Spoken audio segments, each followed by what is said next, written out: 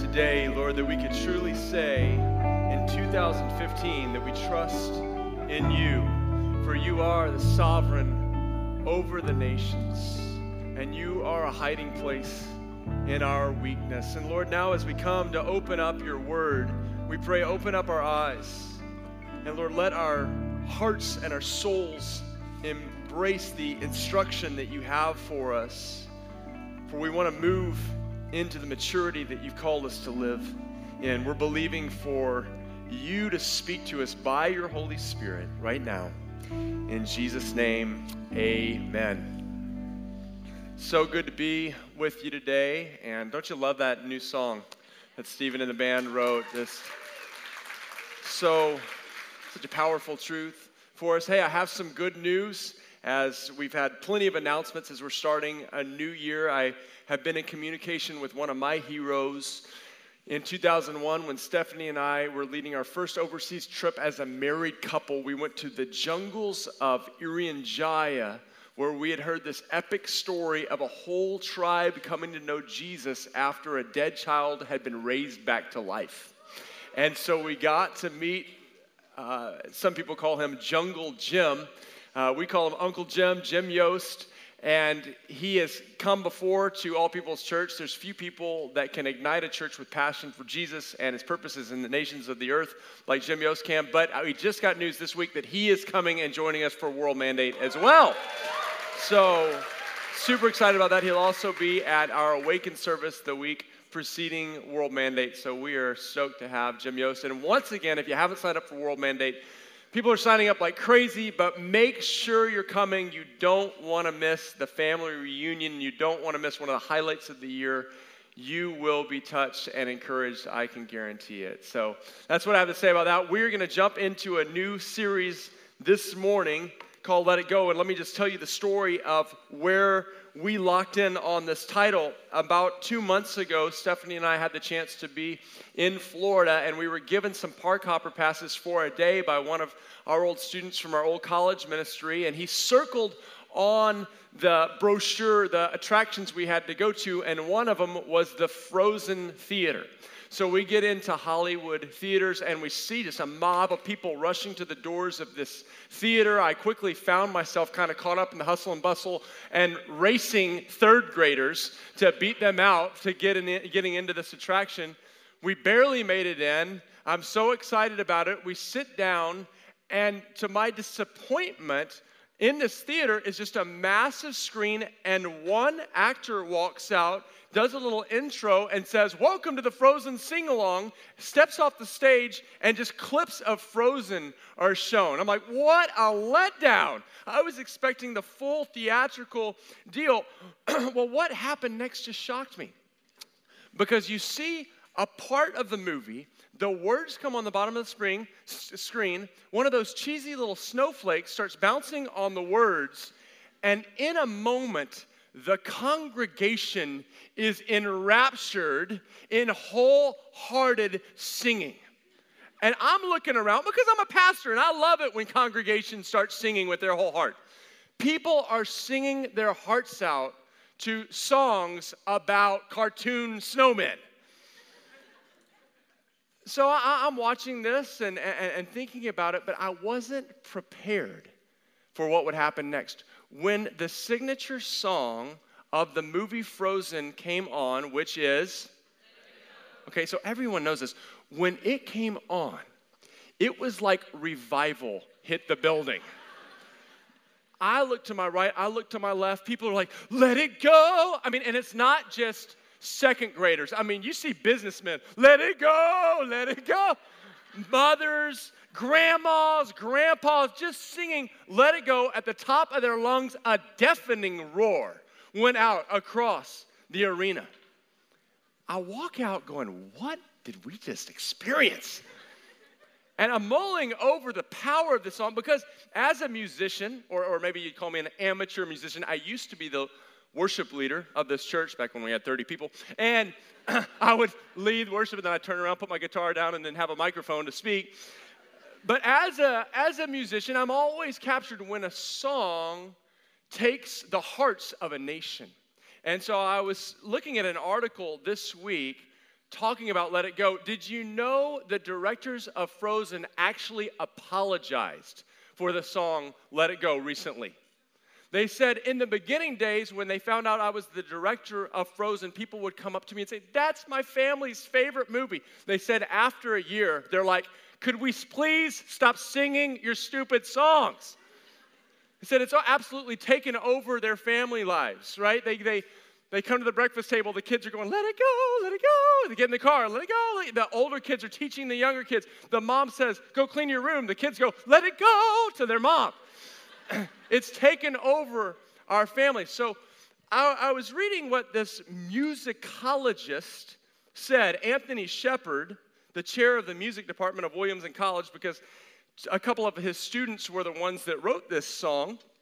And he said the reason that the song is so powerful and actually won the Academy Award Best Song of 2014 was because there's a secret to it. The lyrics, the musical score, and the cinematography all go through a transition from negative to positive as Elsa, the main character, is changing. So he says it starts with 5 don'ts, 4 nevers, 3 no's, an incredibly negative connoisseur. The theme, the whole chords that are playing are all minor chords. But then the song changes, the cinematography changes from lonely and dark to brighter and brighter and brighter until it culminates in this one phrase where she says, I'm free. And then you see her change from an ordinary young woman to this magical ice princess endowed with these mystical powers. And you know, now let me just share with you for a second. I'm not going to build a whole sermon series around this song.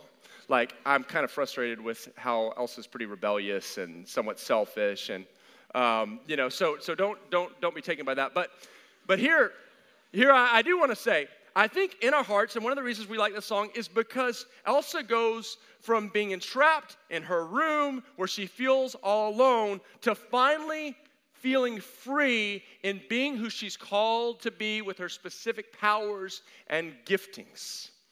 And so I thought about this song, what if we rewrote the song and shared the song from a heavenly perspective of what God wants to do in someone's life? So I want you to experience with me, Let It Go, from heaven's perspective.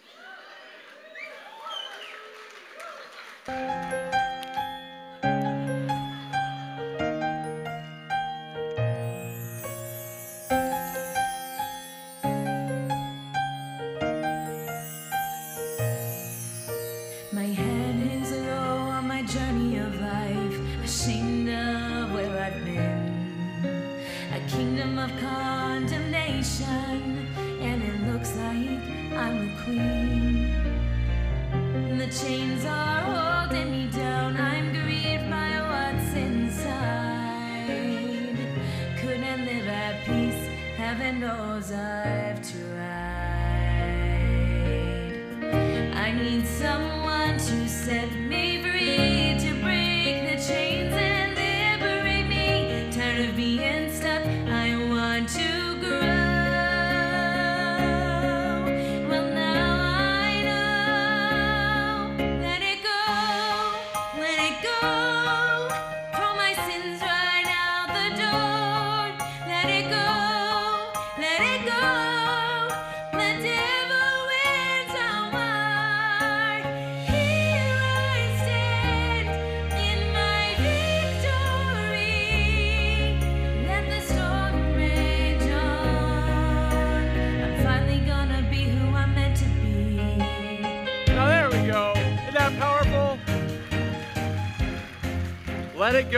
Let it go, throw my sins right out the door.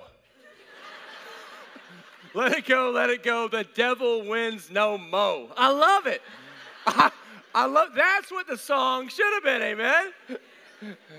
Here's our signature verse for this series, Hebrews chapter 12. If you turn there with me, listen to this powerful text. Therefore, since we are surrounded by such a great cloud of witnesses, let us throw off everything that hinders us and the sin that so easily entangles us. And let us run with perseverance the race marked out for us, fixing our eyes on Jesus, the pioneer and perfecter of our faith. Do you know, Christian, that there is a race marked out for you to run? But what's going to stop you on that race is the sin that so easily entangles us. I find that there are many Christians who aren't even running a race, that we're so caught up in our bondages, in the strongholds of the enemy, in our sin, in our despair, in our depression, in the lies that the devil's speaking to us, that our whole Christian life is just relegated to, can I make it through the day without sinning? Let me just be honest. That's how the beginning of my Christian life started. I know that oftentimes we look at a pastor and we think, that person, they just haven't struggled that much in life. Can I just be real with you today? Can I? Thank you. Now, when someone gets up to speak to you, you hope that they are walking in victory, and by God's grace, God has given me a lot of victory. But in my early days as a believer, I wasn't seeing some powerful destiny and just dreaming about what God was going to do and being used by Him mightily. I was just trying to make it a day without falling into sin. For me, the struggle I had was with sexual sin. I would be bombarded with images that I had beheld in my earlier days. I wish I had never seen them, but they would be hitting me left and right. I felt like my mind was plagued by the enemy.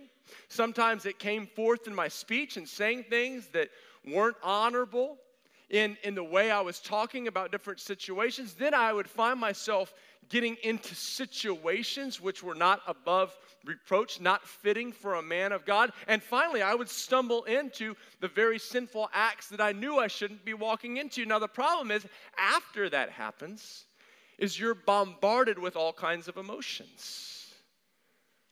First, you feel guilt. Then the enemy heaps shame upon yourself. I would start to think, I am such a loser. I'd start to believe lies. I'll never be free. I'd want to draw away from my Christian family. If they knew what was really going on in my life, I would bring such depression and such despair, and I would mark poorly our family name. I wanted to draw away from my Christian community if they knew who I really was. There was such a downward spiral that I was led in by the sin that I walked into. I wondered, can I really be free? I'd find myself making all kinds of promises to God and then breaking them the next day. I found the scripture in Romans 7 that Paul, the apostle that wrote much of the New Testament, wrote was so fitting for me. He says this, Romans 7:15. And can I just say, while we're going through this series, would you take notes and would you write down the scriptures that we unpack? I have this dream in my heart this year that our church would be rooted in Scripture more than we ever have before, so that you wouldn't just come and hear a good sermon, but that you take these Scriptures and say, how can I meditate on them during the week and study them for myself and embody them and chew on them? Romans 7:15, I do not understand what I do. For what I want to do, I do not do, but what I hate, I do. And if I do what I don't want to do, I agree that the law is good as it is. No longer I myself who do it, but it's sin living in me. For I know that good itself does not dwell in me, or that is my sinful nature. For I have the desire to do what's good, but I cannot carry it out.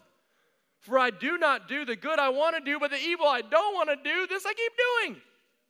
Now, if I do what I don't want to do, it's no longer I who do it, but it is sin living in me that does it. That's a lot of do's, Scooby-Doo, right? Do. But here's the bottom line.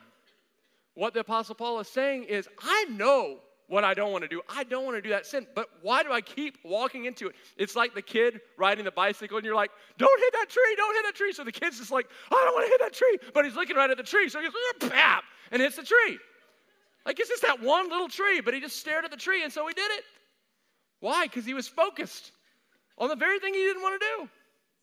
And that's what I find many of us are doing in our spiritual lives. We keep doing the things that we don't want to do. I hated the sin that I was in. And perhaps your sin is not of a sexual nature like mine was. Perhaps it has to do with food. Perhaps you just feel like a slave to food and gluttony is your deal. Or maybe it's things. You're greedy. You're very materialistic and you just are always consumed by things. Maybe it's an attitude problem. Maybe it's anger.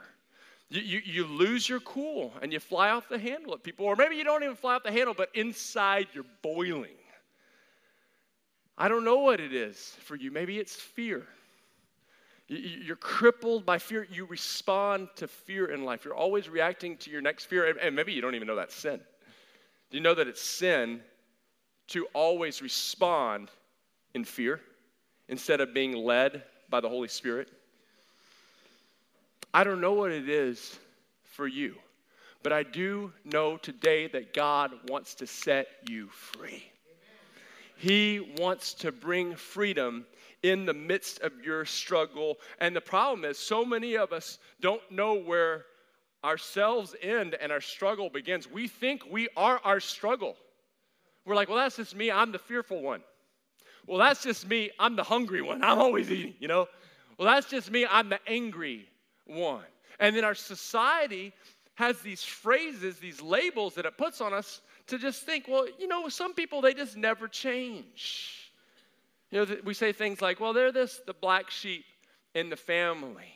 It's just like a label to put on a person who's always walking in sin. Oh, you just can't teach an old dog new tricks. No, they're just in sin. That dog's in sin.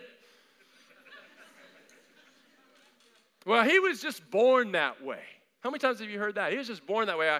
I heard Billy Ray Cyrus was talking about Miley when the media was up in arms about her drug experimentation and her sexual promiscuity. It's bad when the media is saying you're out of control.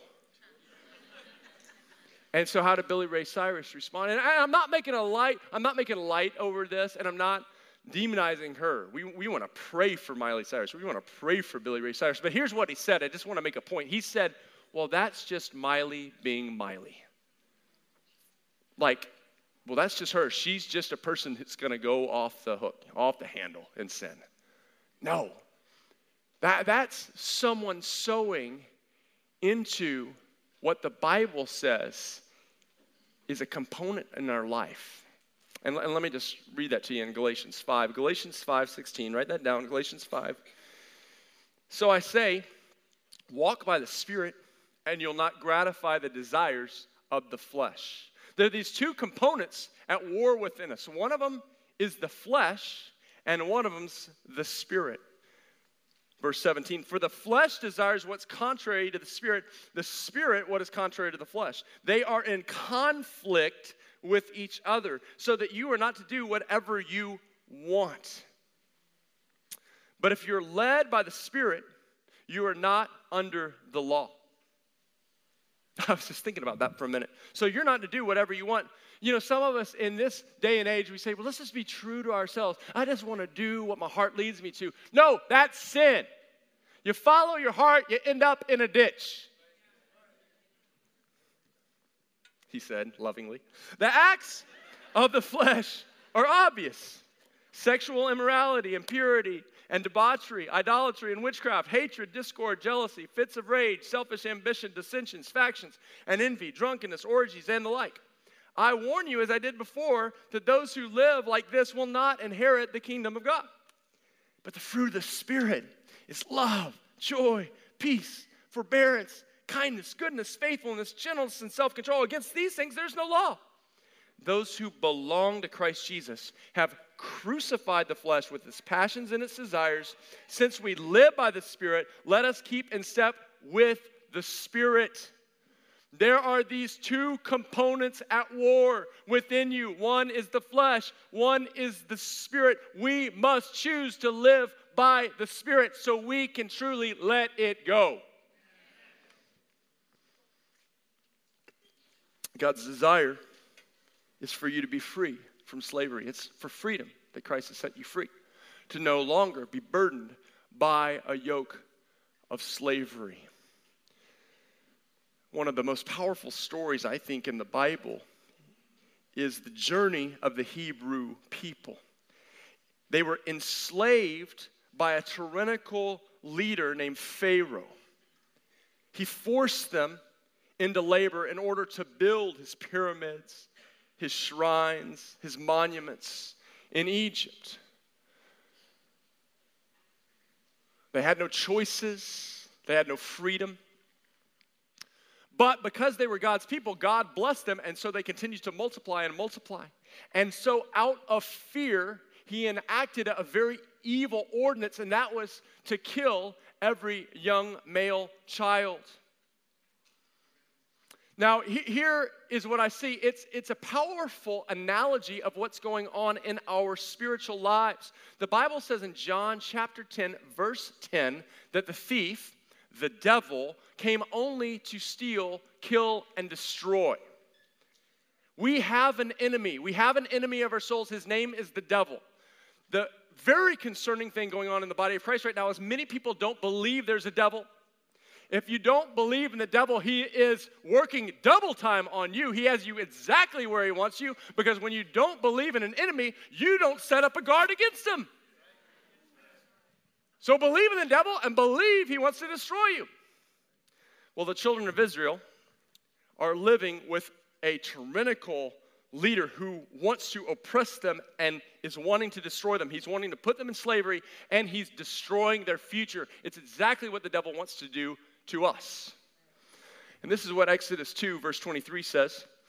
During that long period, the king of Egypt died. The Israelites groaned in their slavery and cried out. And their cry for help because of their slavery went up to God. And God heard their groaning, and he remembered his covenant with Abraham, with Isaac, and with Jacob. So God looked on the Israelites, and he was concerned about them. In this room today are people who are hurting, people who feel enslaved, people who feel trapped, people who don't feel like they have a future. I want to tell you good news. When you cry out to God, he will hear you. And he is concerned about you. There are some in this room that you feel alone. Does anyone see the predicament I'm in? Does someone see the helpless state which I can't get out of? God sees, and he's waiting for you to cry out. And when his people cry out, God hears them, and he comes to act on their behalf. That is the truth of God's word. And so what God did, to summarize a very long story, he raises up a deliverer. His name was Moses. He was royal in the palace, but he disregarded that to be a savior to his people. God empowers him with crazy signs and wonders to the point of sending plagues, parting a Red Sea, and God uses him to lead the slaves into freedom, into a promised land. For you, God sent Jesus, your Savior. He took the punishment on his body so that you could be free to walk into the promised land. Not just heaven someday, but freedom now, men and women of God. The problem is that many of us don't know that we can have freedom. We've never seen that freedom. We've never imagined that freedom. I want you to just for a second close your eyes. And I want you to just for a second, I don't want you to do this often, but I want you just for a second to think about the greatest struggle you have in your life. The greatest personal struggle. Maybe it's an addiction. Maybe it's an attitude problem. Maybe it's a bombardment of negative thoughts. Whatever it is. Now, imagine this. Imagine your life totally free from it. What would you be like? What would you do? Now open your eyes. Many of us have a hard time envisioning a free life because we've never seen it. We look at our forefathers, we look at our brothers and sisters and friends around us, we look at our parents, we look at our grandparents and say, well, bondage, slavery, it's just part of who we are. You know, I've never seen anyone. My grandparents were slaves to it. My parents were slaves to it. And I look around at my brothers and sisters and they're slaves to it. I just can't imagine. I just think fear is part of being a part of my family. I think addiction is just part of being my family. I think bankruptcy and financial destitution is just part of who we are. I hear people say these kind of things all the time. The second reason that we don't envision freedom is Because we get our news from the wrong place.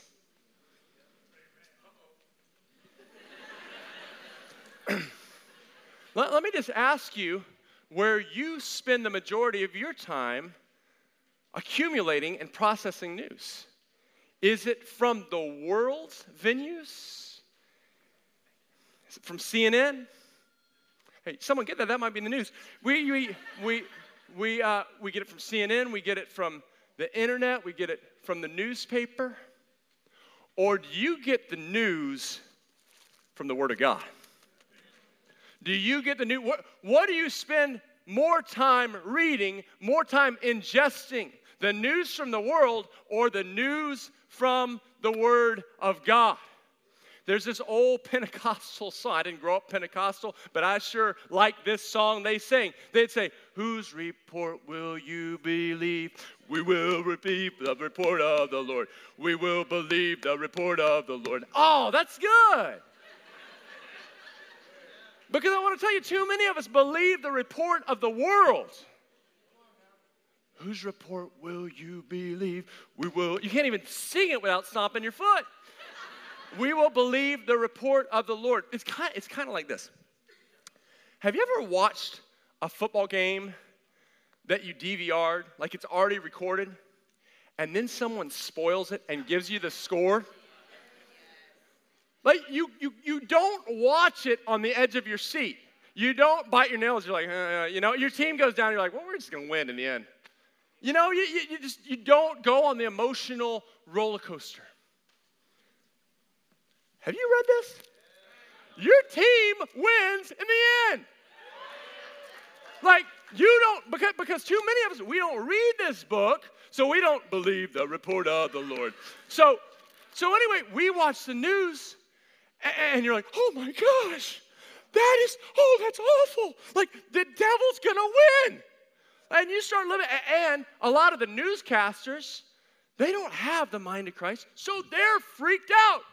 So the news is enshrined, it's encouched in a spirit of fear. So they're sharing it, and they're freaking out. And so you hear it, you're like, oh my gosh. Oh, you're like a little scared bunny. Have you seen Scared Bunny? They're like, they're shrinking back. But if you get the report of the Lord, you're like, no, your news story, yeah, it's a bummer, but it's like this big.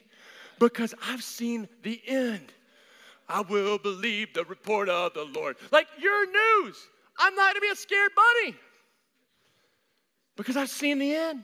My team wins. Where do you get your news from? Now listen to me. I'm not saying don't listen to the news. I'm not saying like cloister yourself and just live in a cave with your Bible. That's not what I'm saying. But I am saying when you take in the news, have a discerning heart. Have kingdom victory lenses. And so you're reading it going, yeah, this is that. But in the end, our team wins. I don't need to fear. Too many Christians live in fear. We live in this desperation because we don't believe the report of the Lord. About to start preaching.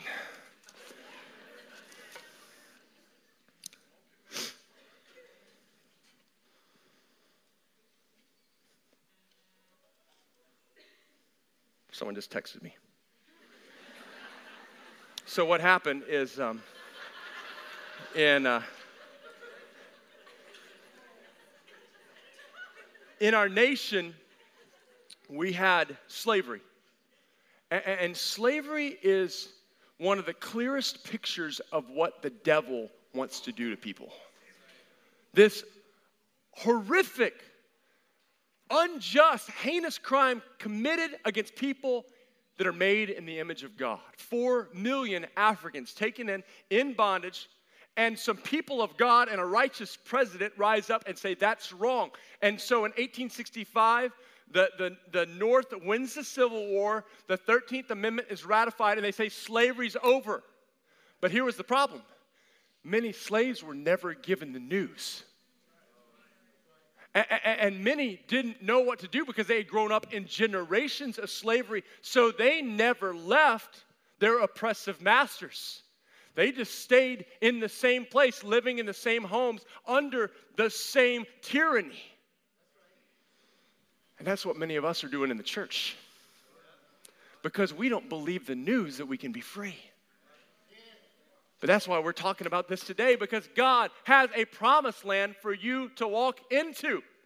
And it's here in this word. Will you be a person of the word so you can believe the report of the Lord? Let me give you the report of the Lord in one of the most encouraging chapters in the Bible. This is where we're going to finish today, Romans chapter 8.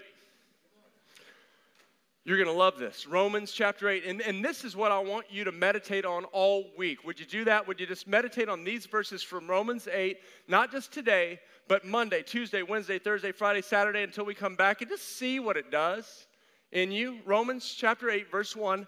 Therefore, there is now no condemnation for those who are in Christ Jesus. Say, no condemnation. You don't have to walk in condemnation. The Thayer's lexicon says condemnation is a damnatory sentence. And I can say that word in church because it's in a lexicon. Many Christians feel like they have a damnatory sentence over them. You feel like you're cursed. You feel like, well, if it's going to go wrong, it's going to happen to me. I want to tell you that's not what the Bible says. It says, therefore, there is now no condemnation. Why? For those who are in Christ Jesus. Verse 2, because through Christ Jesus, the law of the Spirit gives life, has set you free from the law of sin and death. The law of the Spirit who gives life has set you free from the law of sin and the law of death. For what the law was powerless to do because it was weakened by the flesh, God did by sending his own Son in the likeness of sinful flesh to be a sin offering. That is why Jesus came on the earth as a man, so that he could be a sin offering. The sin that you cannot get rid of. He received the punishment that you deserved in his body on the cross so you could die to sin. So he didn't die on the cross just to take you to heaven, but to set you free on earth. Listen to this. And so, he condemned sin in the flesh. Who is he? He is the Father. The Father condemned sin. The scripture says in Isaiah, it was God's will to crush him. He was bruised for our iniquities. He was pierced for our transgressions. And the punishment that brought us peace was upon him. By his wounds, you are healed. Jesus was crushed so you wouldn't have to be.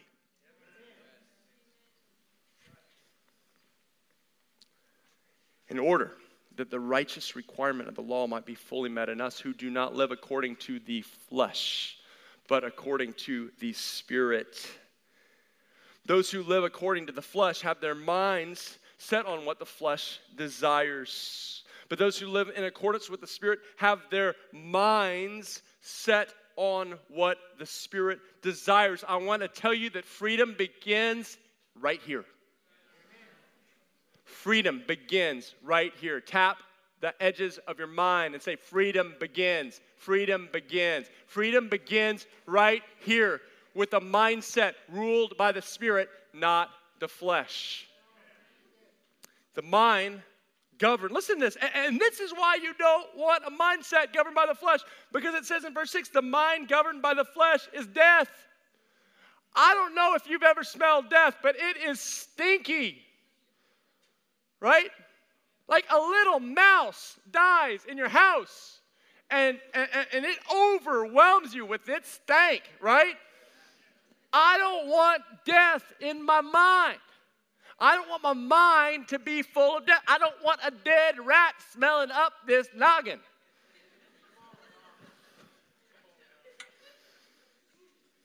But the mind, governed by the Spirit, is life. Peace. Don't you want peace in your mind? I find that many people, that's their greatest desire. If I could just have a mind of peace. I mean, it doesn't matter what's going on. If my mind was just at peace, well, God wants to give you that gift. The mind governed by the flesh is hostile to God. It does not submit to God's law, nor can it do so. Those who are in the realm of the flesh cannot please God. Listen to me very carefully, because there's a deception going across the church in this nation that it doesn't matter what you do. People think, God, it doesn't matter what I do. God just loves me. He just accepts me. Life's going to be fine. It doesn't matter what I do. Well, it is true that God will love you. You know, I will love my kids in the midst of rebellion. But that doesn't mean that they are pleasing me. With all that God has done for you.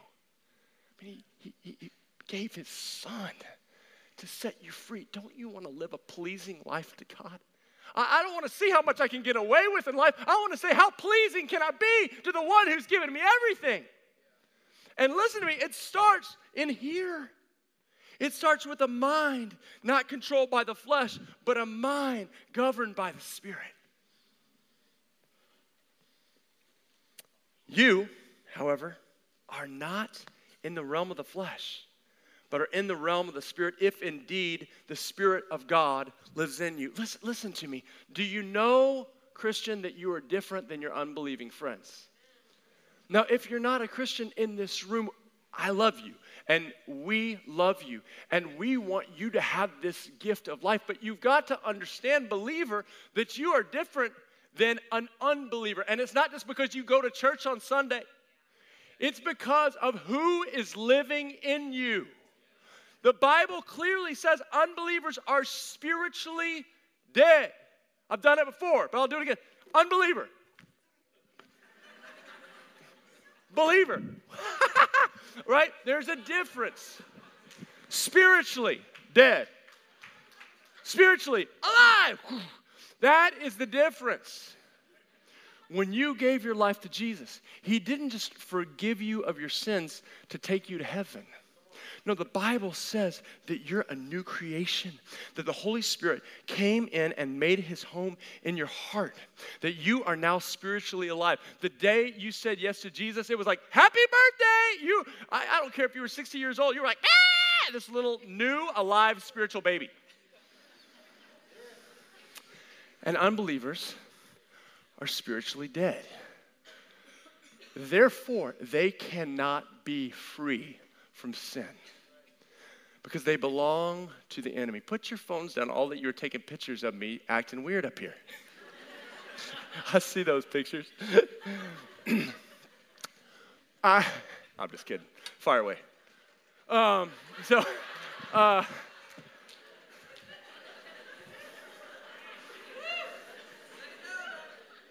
Let it go.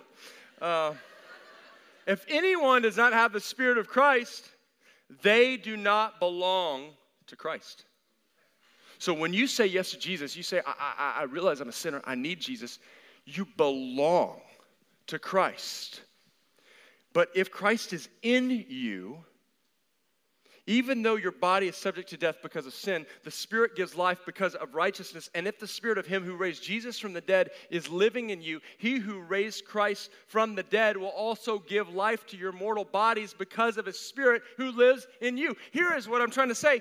So many of us, we feel like my sin's too big for God. You know, so this is really what you're saying. You're like, you know, God, I know you spoke and created the whole world. And you actually put stars in space. And actually, one time, several million of your people were enslaved, and you split an ocean, you split the Red Sea, and they walked through it. But you know, my cussing problem, you finally met your match. You're not going to be able to handle this one. Yeah, I know you created like planets, but my cussing, my tongue, you know, like too big for you. Yeah. It's ridiculous. Thank you. We think, you know, this addiction I have or the negative thoughts I have are bigger than what God can handle. Yeah, you know, I know you delivered a whole people group. You know, I know you've descended, your angels have descended in chariots of fire. But man, I don't think I can quit smoking. Too big for you. Don't worry, I don't smoke. But you have these issues that you think are too big for the Lord. And the Bible says this: if the same Spirit who raised Jesus from the dead is living in you, certainly he can give life to your mortal bodies. He can set you free. So let's just end with this. Is it harder for God to raise a dead person, or to give you a breakthrough with the little issue you're dealing with this year? This is what we need to do. Whenever you're dealing with discouragement this year, this week, let's say, you're trying to get free, and you're discouraged, you're downtrodden, I want you to just say this: Jesus has set me free. You're driving down the road, and you start getting discouraged. You say, Jesus has set me free. You want to walk into temptation, and all of a sudden you say, because Jesus has set me free. You start thinking about your image, and you're feeling like a loser, and you're feeling discouraged, and you say, because Jesus has set me free. You look at your bank account, and you say, no, I'm always going to be in a desolate place financially, and then you say, because Jesus has set me free. You look at your marriage, and you go, it's never going to change, and then you remember, because Jesus has set me free. Can you say it with me loud, church? Jesus has set me free. That is the truth. It's for freedom that Christ has set you free, to no longer be burdened by a yoke of slavery. Why don't we stand up? You know, over this next month, we're going to be talking about keys of freedom, for you to walk in the destiny that God has created for you. I don't want you to miss one of them. Would you just close your eyes with me right now?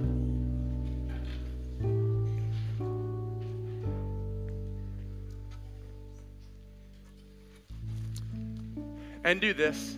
We did it earlier in the sermon. Would you just look at that area of your life that you feel like ensnares you, it traps you, it blocks you from being who God's called you to be.